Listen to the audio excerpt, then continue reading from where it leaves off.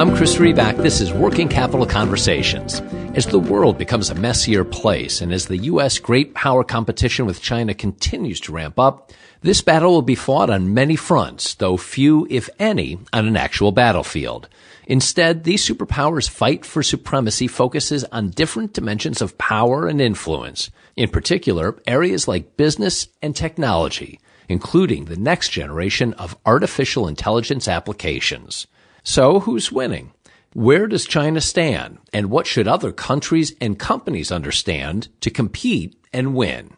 To find out, I welcomed back a previous and incredibly interesting guest, Anindya Ghose, the Heinz Reel Chair Professor of Business at New York University's Leonard and Stern School of Business. Anindya is also the author of the important and engaging book, TAP, Unlocking the Mobile Economy, which has now been translated into 5 languages and was recently named one of the top 100 marketing books of all time. Ghose also was named to the prestigious 2019 highly cited researchers list from the Web of Science Group. Anindya's bottom line, while the U.S. may lead in AI research, China leads in AI implementation. They simply are doing more on commercialization and making AI an actionable part of everyday life. What's driving this advantage? I wondered, of course, if the difference comes down to the government thumb on the scale, that China's support for targeted industry simply gives their companies an unfair advantage. But the response I got, as you'll hear, was, not so fast, Riback. From Ghose's research, the difference is more cultural in terms of consumer uptake. As he told me, quote, their tech sector is clearly innovating faster, working harder, and is about 2 to 3 years ahead of their counterparts in the U.S. and about 5 to 8 years ahead from the ones in Western Europe and Southeast Asia. There is much to learn from them, end quote. An additional note. We also explored new research in India has just published on the effect of voice AI on consumer purchase and search behavior. Given the growth of voice and technology, I promise you'll want to hear what he and his colleagues found. Before my conversation with Anindya, though, I have an ask from me to you. I hope you like these working capital conversations, and if so, I'd appreciate if you take a moment, go to Apple Podcasts or wherever you listen, and if you're so moved, leave a 5-star review. The ratings really matter. They go a long way to helping other people find the podcast. Thank you for considering my request. That's it. Here's my conversation with Anindya Ghose. Anindya, thanks for joining me. Pleasure to get to talk with you again.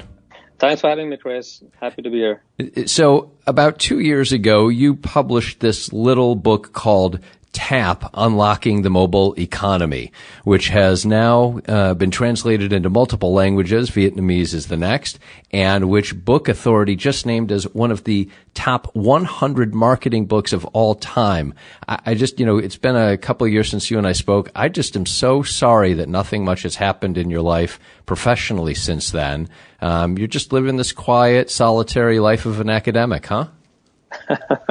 Yeah, absolutely. Yes. No, thank you again for having me. It's been exciting. The journey that TAP has taken since the last 2 years has been very exciting. I'm, profoundly grateful and thankful to the universe for making it happen.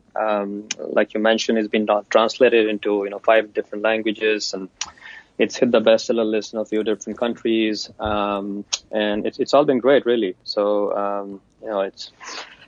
You tap. I mean, you hit something, and you apologies in advance, of course, for the pun, but you tapped into the real concept and idea that many of us were realizing what was going on, but you really brought it all together around that connection among us, our phones, the mobility, and then the economy. And it was really one of the foremost books in terms of not only explaining what was going on, but helping give some real business ideas around it. So it's no surprise that has taken off. And to follow up, and I don't want to make this the Let's Embarrass Anindya podcast, so I promise I'll move on in a second. But there's another item I really have to raise with you, and then we get to your actual ideas on China and AI and the future of the world and that sort of thing.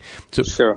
So your bio, it includes all the accolades, any academic would want. And I can live with these, the appointments, the lightning fast rise, the consulting, the awards, even the one I think that you are most proud of, the 2019 NYU Stern Distinguished Teaching Award. But then down in the fine print about you, I read, quote, "He is an accomplished high-altitude mountaineer and has climbed in 5 continents." Now, come on, Anindya. Please tell me you made that one up before my whole sense of self-worth is totally depleted. Well, I was bitten by that bug when I was about 20 years old, which is about 2 decades, prior. It was an interesting story. I basically went for my undergraduate engineering in college that is almost at the foothills of the Himalayas. And almost every other weekend, a bunch of us would just, pack our bags and start hiking and trekking around the foothills of the Himalayas. And then during the 4 years, we sort of covered, a lot of those places. And then I realized, I really, really love the outdoors and ended up taking a mountaineering course. I thought that was my calling in life. I would essentially be, guiding, wealthy clients on these team building exercises in up on high mountains. That's how it all started, and I love it. But instead, technology called. Maybe that that could always be your next career. Yeah, if this marketing, business, global, connectivity thing, global economy thing doesn't work out for you. Maybe that. Where did you? So, and again, I want to get to the ideas. But did you grow up then in an urban environment? Was business school then your first engagement with the outdoors and mountains like that, or did you grow up engaging in the outdoors? Yeah, no. So I had a very sort of a nomadic lifestyle. When I was 5, my family, my parents, we moved from India to East Africa. So I grew up in Tanzania speaking Swahili, and then later on in Zambia. And then I think my first sort of official foray into outdoors was in Africa. But then it's only when I came back to India for my undergrad and my master's, that's when I started, skirting the foothills of the Himalayas. And that's how the love for mountaineering really took off. Wow. Yeah. Okay. We're going to have to do a whole other conversation. I think I'm going to need to launch a nature outdoors podcast, and you'll be my first guest on that one because I would love that. I think the rest of your life sounds fascinating as well. So let's get to your work, and let's go first into the area China. AI, artificial intelligence in business. You spent time this summer in China. I know, and even since then, I think you've been back since. And I know you saw firsthand how China's next generation of tech titans are using drones and robots and facial recognition, vendbots, greetbots, and other forms of advanced AI-based technologies to, and in your words, push the frontiers in business and society. So first, give us the landscape. What did you see, and what surprised or impressed you about what you saw? Sure. I go to China 5 or 6 times a year. Various sort of engagements take me there. So I think China is fascinating in many, many ways. But one way in which they sort of really trigger my curiosity and sort of passion is what they are doing with AI and AI-based applications. So my summary is basically something like this, that, we here in the US, we are essentially the leaders in AI research, but China is the leader in AI implementation.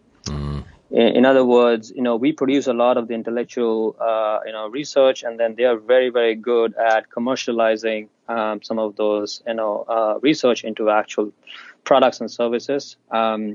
So this year I happened to go, last in September, and then before that in July, and then before that in June. And, we all know about the big 3 titans, right? Alibaba, Baidu, and Tencent. But what a lot of us don't know is that there's another generation of, Chinese tech titans coming up, companies like Meituan and Kuaishou and ByteDance and, DJI.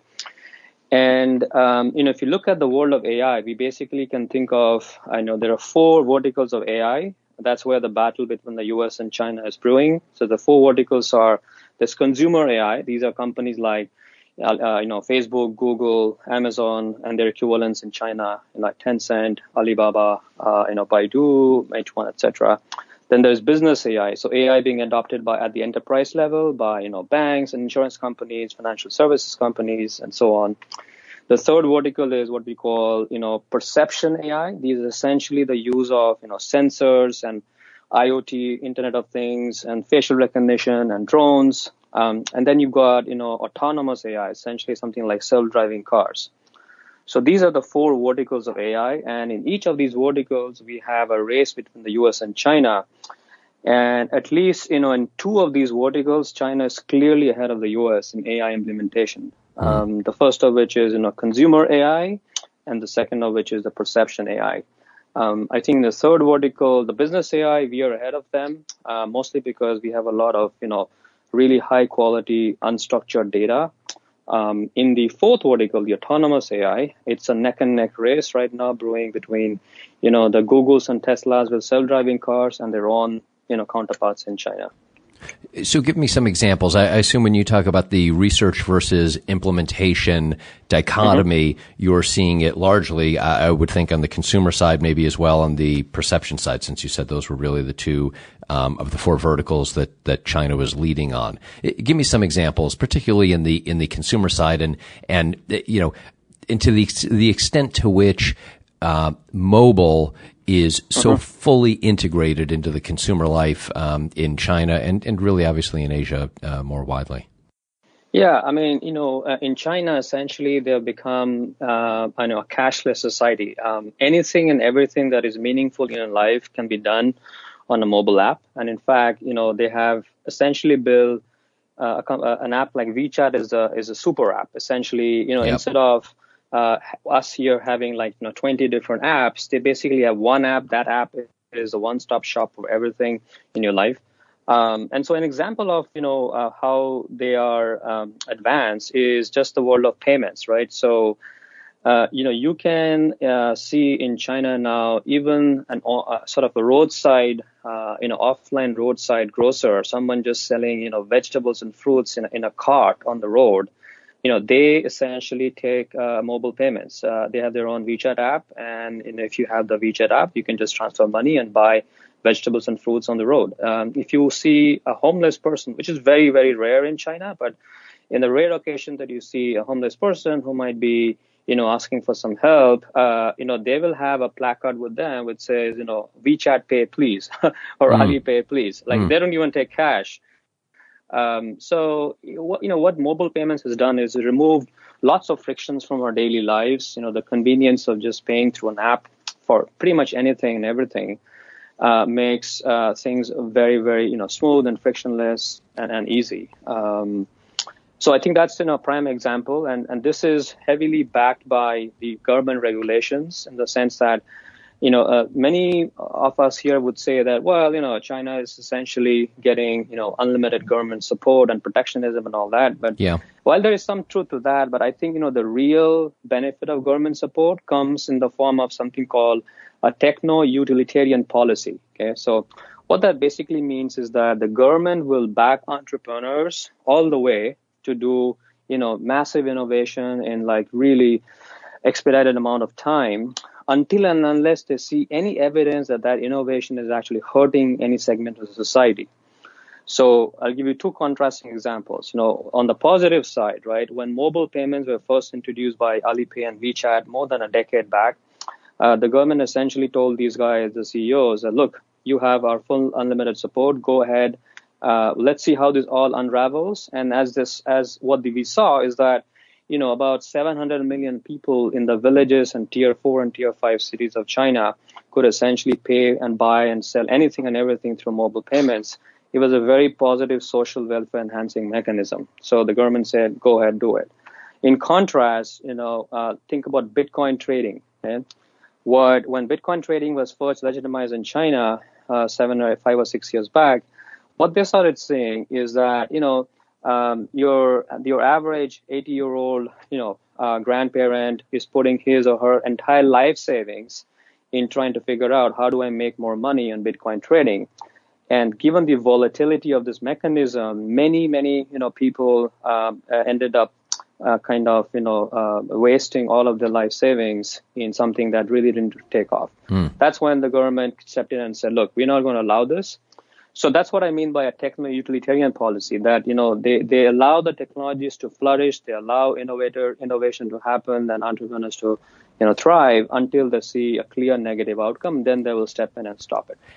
And is one able to make a value statement about that? I mean, when I hear you and I think about what you're describing, I also start to wonder about playing fields. And when you raise the split between the amount of research here versus the implementation that you see there, is that a cultural thing? Is it because government takes the role in terms of advancing business in China that you just described and that perhaps does not get taken here? Should we, from a U.S. business point of view, be okay with that because that's the difference between the cultures and the roles of government, and that's how we do? How do you kind of reconcile all those kind of competing tensions that I'm sensing from listening to you? Sure. I think, there's a few different reasons. First and foremost, it's about the speed of decision making and the speed of execution. So, I have worked with, companies in several dozen countries around the world. And nowhere have I seen, companies that are faster in taking decisions and executing them than in China. They're just an order of magnitude faster. Now, I'm not necessarily saying it's better. I'm just saying that they're faster. So they will decide today, they will execute tomorrow, and then you will see the result, 2 days from now. That's just how they roll. Is that because they have a bigger cushion behind them? I mean, do they have government support or some sort of safety, capitalistic safety, quasi-capitalistic safety net underneath them that American businesses don't have? No, I would say it's more of the following, mantra. So Chinese entrepreneurs in general follow the following mantra: fail fast, fail early, and fail often. Okay. They do not see any stigma in failing. They are very happy to see failures. They learn from the failures, and they just, get punched, knocked down, and then move up and back again. So that you could call that cultural, maybe. I think that culture exists in other countries too. But I think what I've generally seen is, this mantra of failing fast, failing early, and failing often makes them amenable to take lots of risks, on the entrepreneur side. And the same goes for consumers. So on an average consumer in China just seems to be far more willing to embrace a new product or a new service and then just play it by the ear and just see how it all unfolds. Okay. And if 3 months down the line, they realize, look, it's not turning out the way I thought, they'll just drop it and move on to the next thing. So both on the entrepreneur innovation side, on the consumer side, you see this cycle where things move very fast. And they both have to work that way for the ecosystem to survive or thrive. Otherwise, if consumers are slow to adopt, then no amount of, fast innovation will actually be helpful, right? So it's a two-sided market. So both parties have to be amenable to, really quick decision making and changes in behavior and all that. I'm wondering as well, and I want to need to ask you about some of the negative aspects and certainly the privacy concerns around AI, and we'll get to that in a moment. I'm curious what you're seeing as well as we're talking right now in kind of call it mid-October. From an economic and a trade point of view, I'm interested in your take on what effect is the ongoing China-U.S.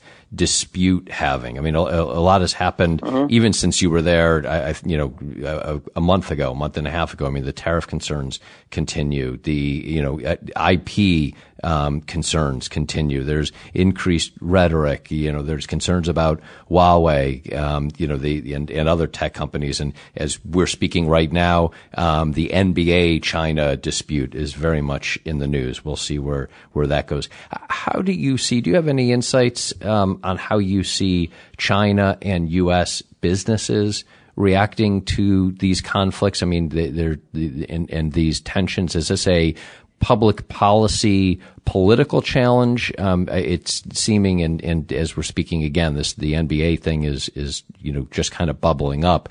it seems to be infiltrating and becoming a business concern as well. Are you seeing that? I think, the general sort of perception I've gathered from the visits this year is that, people are sort of, staying on the sidelines and playing it by the ear, but at the same time being cautious. So in other words, there's this perception that, we have here in the U.S., we have an election coming up next year. And so the general thinking is that a lot of what we're seeing from the administration at this point seems to be, influenced by potential outcomes in the elections next year. And things will be very different, after 2020. So there is that, wait and watch sort of attitude. But at the same time, there has been a perceptible impact in the economy back in China. At least that's what, my friends who are executives in the corporate world or entrepreneurs seem to be suggesting. There has been a slowdown. But they're not, petrified. They're not overtly worried yet, because they see this as a short-term hiccup because things might change after the elections over here. Okay, so that's the way they're looking at it. But at the same time, they're also taking steps, right? For example, China has already started to reroute the supply chains that it often relies on away from the U.S. into other parts of the world, right? Yep. So some of the experts had suggested this would take them 2 years, but now we are seeing they have been able to accomplish this in 6 months or less, right? So we are seeing, who's benefiting from this war. Actually, it's countries like Vietnam or Indonesia or Philippines or even like parts of India, because the supply chains are being rerouted through those countries. Germany is benefiting from this. Brazil, from a farming point of view, I believe. Yes, farming. Also, Australia and New Zealand. All the farm and dairy products are now being imported from there in China. So I think, you're seeing a lot of that reaction as well, but I don't at least perceive, them being overtly worried at least yet. And returning to the AI question and then the privacy question, obviously any discussion of China and this type of AI, and you mentioned the perception AI and the various different aspects of artificial intelligence, but especially areas like drones and robots and facial recognition, any of that conversation, particularly given what's happening in Hong Kong, immediately raises intense privacy concerns. We know how the Chinese government uses them. How should we balance the business opportunities with the very real and often dire privacy concerns? Yeah, so, in the work that I have done, sort of the research and the consulting work that I've done in privacy, my philosophy and my sort of recommendation to companies has been, be a butler and not a stalker. And I talk about this a lot in my book. So a butler is, both a butler and a stalker essentially know a lot about the consumer, but one is cool and, the other is creepy, right? So,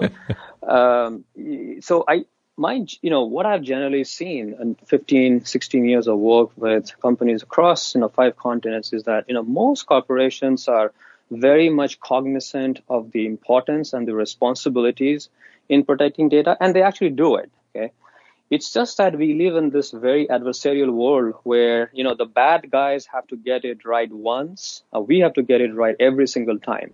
We as in the companies and the corporations. So it's in some ways, yes, the average consumer would blame corporations for, anything and everything, but they often don't realize that, they are trying their level best to protect our data, and they are, in fact, but every once in a while, the bad guys get through. Okay? So I think that's something I talk about a lot in my recent work as well. We've started to use, newer AI-based algorithms to protect people's privacy. Some of the location-based work, advertising work that I've been doing actually is able to obfuscate and mask people's personal information and yet give advertisers, higher returns. And this is work, over the last 2-3 months with colleagues at Carnegie Mellon, Bei Lee, and so on. So I think, there is both within academia and the corporate world, there is realization that this is an important topic. We have to deal with it. We have to work to, protect people's privacy. But at the same time, the people also have to understand that, big corporations are not necessarily out to get them. Just, as you might see this a different theory being proposed in the media, but that's not always true. I think the other big difference between the U.S. and China on this front is 15 years of work seems to suggest, see, here in the U.S., most of us have a high level of distrust against the government and against big corporations. Mm-hmm. Okay, so any conversation about privacy almost always goes to the extreme. Mm. And this might be surprising, but the average consumer in China actually does not have the level of distrust about their government as much as we do about our government. So they're far more willing to, in fact, share their data with companies or the government, despite, what we typically get to sort of perceive that there is no privacy in China. It's a much more nuanced concept. If you there may be sort of potentially less protection of privacy in China, but at the same time, people are far more trustful of corporations and government over there than back over here. So it's a very interesting yin yang where you have to really sort of work through the nuances to understand this dichotomy between how we in the U.S. or in America react to data and privacy based on our preconceived notions about what the government or companies can do versus how things are over there. Okay. Understood, and there could be obviously an entire conversation on on just that one aspect. Surely. And on one's perceptions and realities of government use of data in over there, and there are people concerned here as well, although obviously very big differences in terms of things that are going on in terms of advancing human rights and et cetera. How on a pure AI integration into business in the 4 verticals that you talked about, how are you advising, to close out this part of the conversation, how would you advise U.S. businesses? How would you suggest that they start to close that gap between research and implementation? Should they be thinking about expanding into the other verticals? Do you see it continuing within the U.S., deeply within the business vertical, because that's where the investment is, and perhaps the consumer uptake isn't, and the way that mobile is fully a part of life in Asia isn't quite there over here yet. How do you advise U.S. businesses around uptake of AI? Yeah, I think, if I'm a corporation here in the U.S., a company, large corporation company, and I have to essentially deal with 2 impediments. One is getting my consumers to be less sort of apprehensive or less concerned about what I can do with data and AI. And the other is a really important conversation with regulators here again. So, companies here in the U.S. are essentially, somewhat sort of handicapped by an immediate knee-jerk reaction from many policymakers and regulators that, most things in AI or most things involving data are detrimental to social welfare. And I don't think that's true at all. I think in contrast, it's the opposite. Like to me, AI is like, in the world of AI is like how, biology was 200 years back. And when biology was, quote unquote invented, a lot of the cynical skeptics would say, oh, you know what, countries are going to use this for making biological weapons, and the world is doomed and we're all going to die, and et cetera, et cetera. And that's not how it all unfolded, right? Yes, some countries have biological weapons, but that's a tiny, tiny proportion of all the positive upside that has come out of biology, right? So to me, AI is very much like that. There's a lot more potential upside, and there are a lot of people who actually are working towards making it happen that way. I think it's important to be cognizant of the downside, but let's not have, that sort of apprehension drown the possibilities in using AI for innovation and making people's lives better. I think sometimes, or more often, the rhetoric has gone so far down to the right that we have to bring it to the middle and say, look, guys, like any new technology, it can be used for helping people or it can be abused. While we should recognize the pitfalls, let's not just steamroll over any potential upside. I think, companies are struggling with that because a lot of the discussion is just, so far to the extreme that they don't know how to proceed from there. Okay. And I think, look, if I'm also, trying to figure a solution to this, I would also ask, the average consumer to sort of, be more open to the positives and to the upsides of using AI for enhancing, people's lives. There is like ample evidence across the world that, AI, like robotics, for example, people in Japan, robotics is being used in healthcare now. And there are many other examples where, the elderly are benefiting from having robots around, meaningful parts of their daily lives. Yep. I think, there's a lot more upside to this. So my sort of, recommendation to the companies would be, okay, look, first of all, you have to, get consumers on your side. And that's probably, an easier conversation than maybe getting the regulators on your side. So, but they have to, work both the sides. To make this happen. It's often a question, to your point, it's often a question of customer centricity, isn't it? And focusing on maximizing and protecting the experience for customers while minimizing or even eradicating, if possible, the possibilities for misuse or unfair use. And if, in theory, from a business philosophy point of view, I would assume that means acting in a customer-centric way, and it's when businesses go off that path that bad things start to happen. Yeah, and I think, one important part of this conversation is this word that I've also discussed in my research and the book in the past, that we are about to head into a space where consumers will get rewarded by companies for sharing their data. And this has to be a very transparent, a very sort of a clear, frictionless process. And the faster we move towards a world where, me as a consumer giving or sharing my data with the company leads to tangible benefits, the faster we will actually be able to embrace all the possibilities in innovation with AI and data. Okay, so that is something we see that back in the Far East, where people are actually willing to embrace in that relationship and embrace that trustworthiness. And I think we have some ways to go towards that direction, but I think that is the right direction to go. So tell me as well about another aspect that I know you are working on, and this maybe provides an excellent segue to that, and that is the opportunity to realize business value from AI analytics and data science implementations. One area where you focus, I know, is combining machine learning and econometrics. Make this tangible for me. I know one of your recent projects was with Alibaba and using their AI-based voice shopping devices, kind of like an Alexa. Explain to me that intersection between machine learning, econometrics, data science, and I guess ultimately business and consumer value. Sure. Yeah. So this is, think about voice controlled smart devices, which are becoming more popular.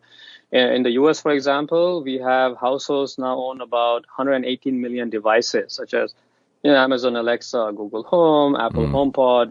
In China, millions of consumers have adopted like Tmall, Genie, Baidu, and Xiaomi's Xiaovoice, and so on.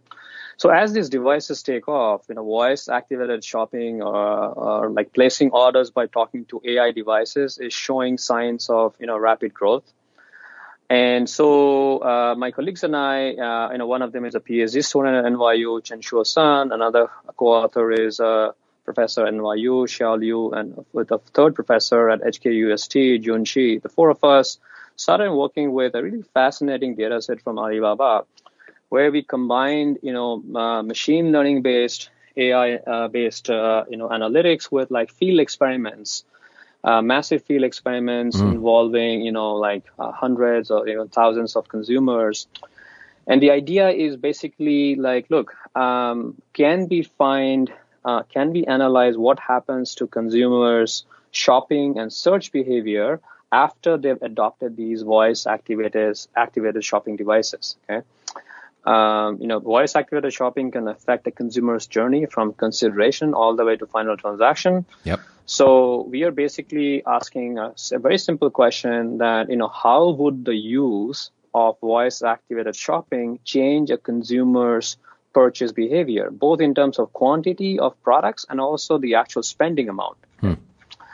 And, this was done over the last few months. We find some pretty interesting results. On an average, it turns out consumers are searching for 5 more categories, and they're actually searching for 14 more products within the same category. So clearly, voice-based shopping is increasing their search depth and breadth. In addition, we also find, very unequivocal evidence on the impact on monetary, shopping behavior. So, people are in fact spending more money per shopping session when they're using voice-based devices, and on an average is about $80.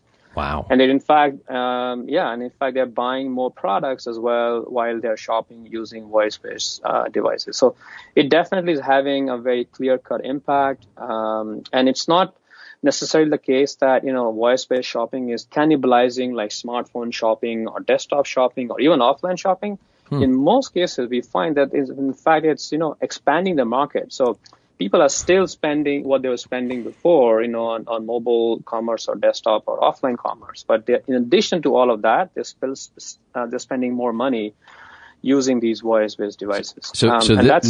This is why my monthly credit card bill continues to go up? Yes, it is almost certainly correlated. If you're seeing that, if you have an Alexa-like device at home, you're likely to end up, buying more products. You're likely to end up searching for more products and also spending more money every time you shop. And so what's the why? Is it easier when via voice? Do we not kind of restrict ourselves sufficiently, or what's the why? Yeah, I think the convenience of voice-based shopping is the single most important factor. It's a hand-free device. Many people, especially the elderly, they still struggle with smartphone shopping or even desktop. With voice, it's like, and the more sort of on an average, there's a correlation between income, disposable income, and sort of age, right? So the older you are, the higher disposable income you typically have. And so now you have this device where you just tell Alexa, find me the cheapest, batteries for my remote, TV remote, right? Like, instead of having to search for that on your phone or a desktop, it's a lot more convenient to just talk to a device and let it do all the work for you. So we find that convenience is really sort of the biggest driver of this change. Wow. Yeah. You can only imagine as that continues to grow and, the voice recognition increases and the ability to fulfill on the other side. Are you seeing it more? Are you seeing uptake in the U.S.? How does it correlate with uptake on this capability in Asia? So I haven't, analyzed the U.S. data like on a more formal basis, but I've looked at some data anecdotally. There are similar trends, like we also here in the U.S., we are finding that there is like smart home products tend to be one of the most dominant categories that people buy using voice devices. Yes. So like people are buying, voice control lighting products or, voice control curtains. And so we definitely see that. The other thing that we see both here in the US and in China is that voice-based shopping is making it easier for people to switch across brands. And so in some strange way, like, the whole brand loyalty thing might be taking somewhat of a hit because, people, and again, I think in China, we definitely see that. In the US, it's early days, but the anecdotal early evidence seems to suggest that the impact of voice devices on brand loyalty may be actually somewhat negative as opposed to, what we originally hypothesized. I could see that because when you gave the example a moment ago about the batteries, you didn't say, Alexa or device, give me the Duracell batteries that fit. Exactly. Whereas if I go into a store to buy batteries, I am pretty, aware of what brand I'm buying. But you're right. I would just say to Alexa, get me new batteries for my remote. And yeah, because when you're talking to a human being, you probably wouldn't feel that shy about saying, find me the cheapest pair of jeans, as opposed to when you walk into a store and you're talking to a customer service human being, you might be like, you maybe don't want to give the impression that you're really cheap, right? So you don't want to say, find me the cheapest pair of jeans, right? Right. I think the fact that we can sort of, interact with a device which is almost human-like but is not human, and it takes away that stigma of trying to be, sort of terse and sort of efficient with money. And I think maybe that's also a factor in why brand loyalty might be taking a hit. All the good parts of being human, but without the judgment attached to it. That's right. Well, that's why, when the Japanese were asked that, hey, do you want more immigrants or do you want robots? They said robots, because immigrants can still judge us. Oh, well, yeah, that I guess that makes sense. And Ninja, to close out, and I could talk to you about these topics forever.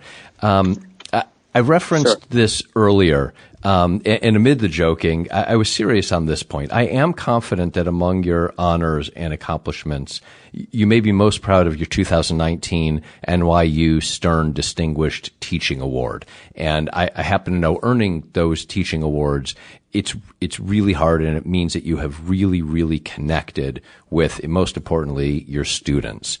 Those awards are really special, I happen to know. Could you give us a sense of two things? One, we all hear lots of things about the millennial and now the Gen Z generations. You engage with them every day at NYU and at other universities and in your studies. How would you characterize those generations, and in particular the Gen Z generation? What should we know? I think, first of all, you're right. I mean, I'm very, very proud about the teaching award. It's a huge source of gratification to be recognized by, several different constituencies. I teach not just the undergrads. I've taught full-time MBAs, part-time MBAs, exec MBAs, many other specialized degree programs. So it was a really very, very gratified feeling. To your question about, how Gen Z or millennials are different, look, I think, I've seen them being, number one, far more comfortable with technology than maybe the previous generation. I often refer to them as the I generation because, by the time they were 12, they all had an iPhone or an equivalent smartphone. So the world of technology is something that they embrace and they live and breathe every single day. I think more on a cultural level, I find them far more informed, and maybe again, the fact that they have easy access to the internet and social media enables that, information dissemination. And third, I find them far more willing to be active. They have very strong opinions on some key issues related to humanity, whether it's climate change or environment or healthcare or education or income inequality. And they, in fact, are very much willing to participate in, embracing their activist mindset. They're very willing to participate in conversations that involve policy changes or regulations and so on. So I think, that is something that I see, even though it's not a topic I teach in class, but it comes across in conversations every now and then. Yeah. But I think those are all, very good, positive things to see.